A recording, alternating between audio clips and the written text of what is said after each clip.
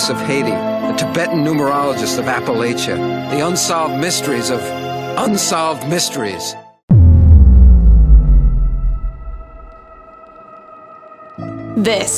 This right here is the Reddit Explains Conspiracy, Controversy, and the Unknown podcast. We're your hosts, Sam Wilder and Addie Love. We're going to dive into the deepest recesses of Reddit with content every day. Yep, it's going to get a little weird. And a little spooky. And we're excited to get going. Let's do it. r/AskReddit asks, what was something that happened to you as a child that you didn't realize was scary, creepy, or dangerous until you got older? Ooh, that's an intriguing question. It is. Posted by user malicious_mischief. Ooh. Pato1908 says, a clown came to my birthday party. Creepy. I hate clowns. I love that. I was 2 and the clown pulled out what us kids thought was a water gun, but it was a real gun. He proceeded to take all the mom's watches and purses and left. This was in Mexico. Oh my gosh. And apparently someone else says that a lot of people in Mexico love clowns. Like, they always have them for parades and parties and stuff. So they just dressed up as a clown to get to parties and then robbed people? Yeah. Oh my goodness. Yeah, that would be terrifying. Yes. Seriously. Downward Dog, DAWG, says, my family's station wagon blew a flat in the middle of the night on I-95 as we exited the city of Miami. I was 5 years old and riding along with my mom, grandparents, sibling, and dad, who was driving when the tire blew.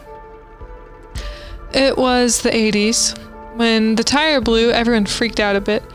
For some reason, my dad kept driving on the flat, even though we were traveling at a high speed. What? Eventually, the tire wore down or fell off, and we were riding on the rim, sparking down the freeway in the middle of the night. I remember the energy in the car turned to fear, but something was off. I was told when I was older that my dad saw a man in the center median throw a strip of nails attached to something into the middle of the highway, which my dad could not avoid. Turns out, people were using this method to rob and carjack highway drivers in the middle of the night.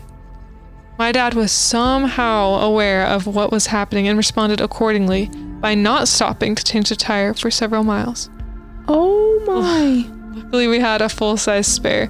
We changed the tire several miles down the road and made it home safely.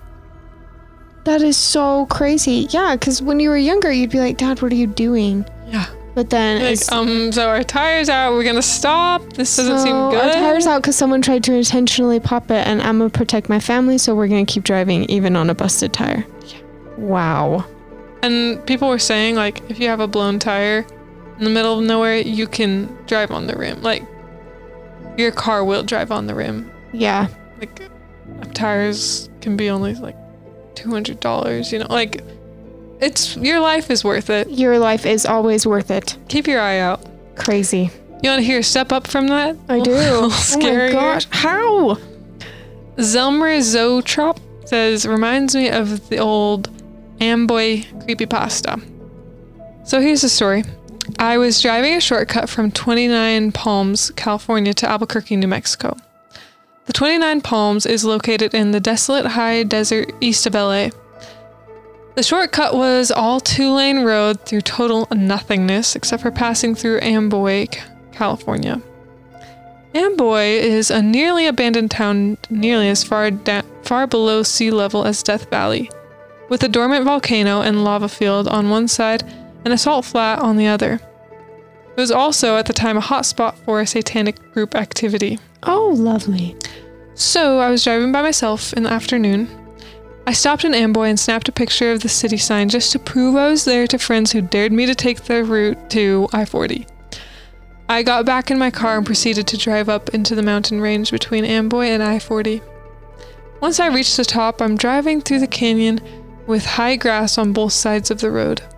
Up ahead, I see some stuff in the middle of the road. As I approach, I slow down to see a red Pontiac Fiero stopped sideways across both lanes.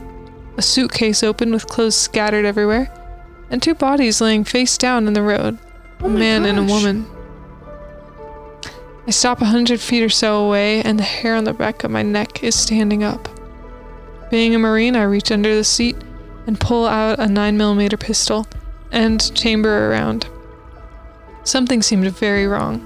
It looked too perfect, as if it were staged. An ambush? Was I being paranoid?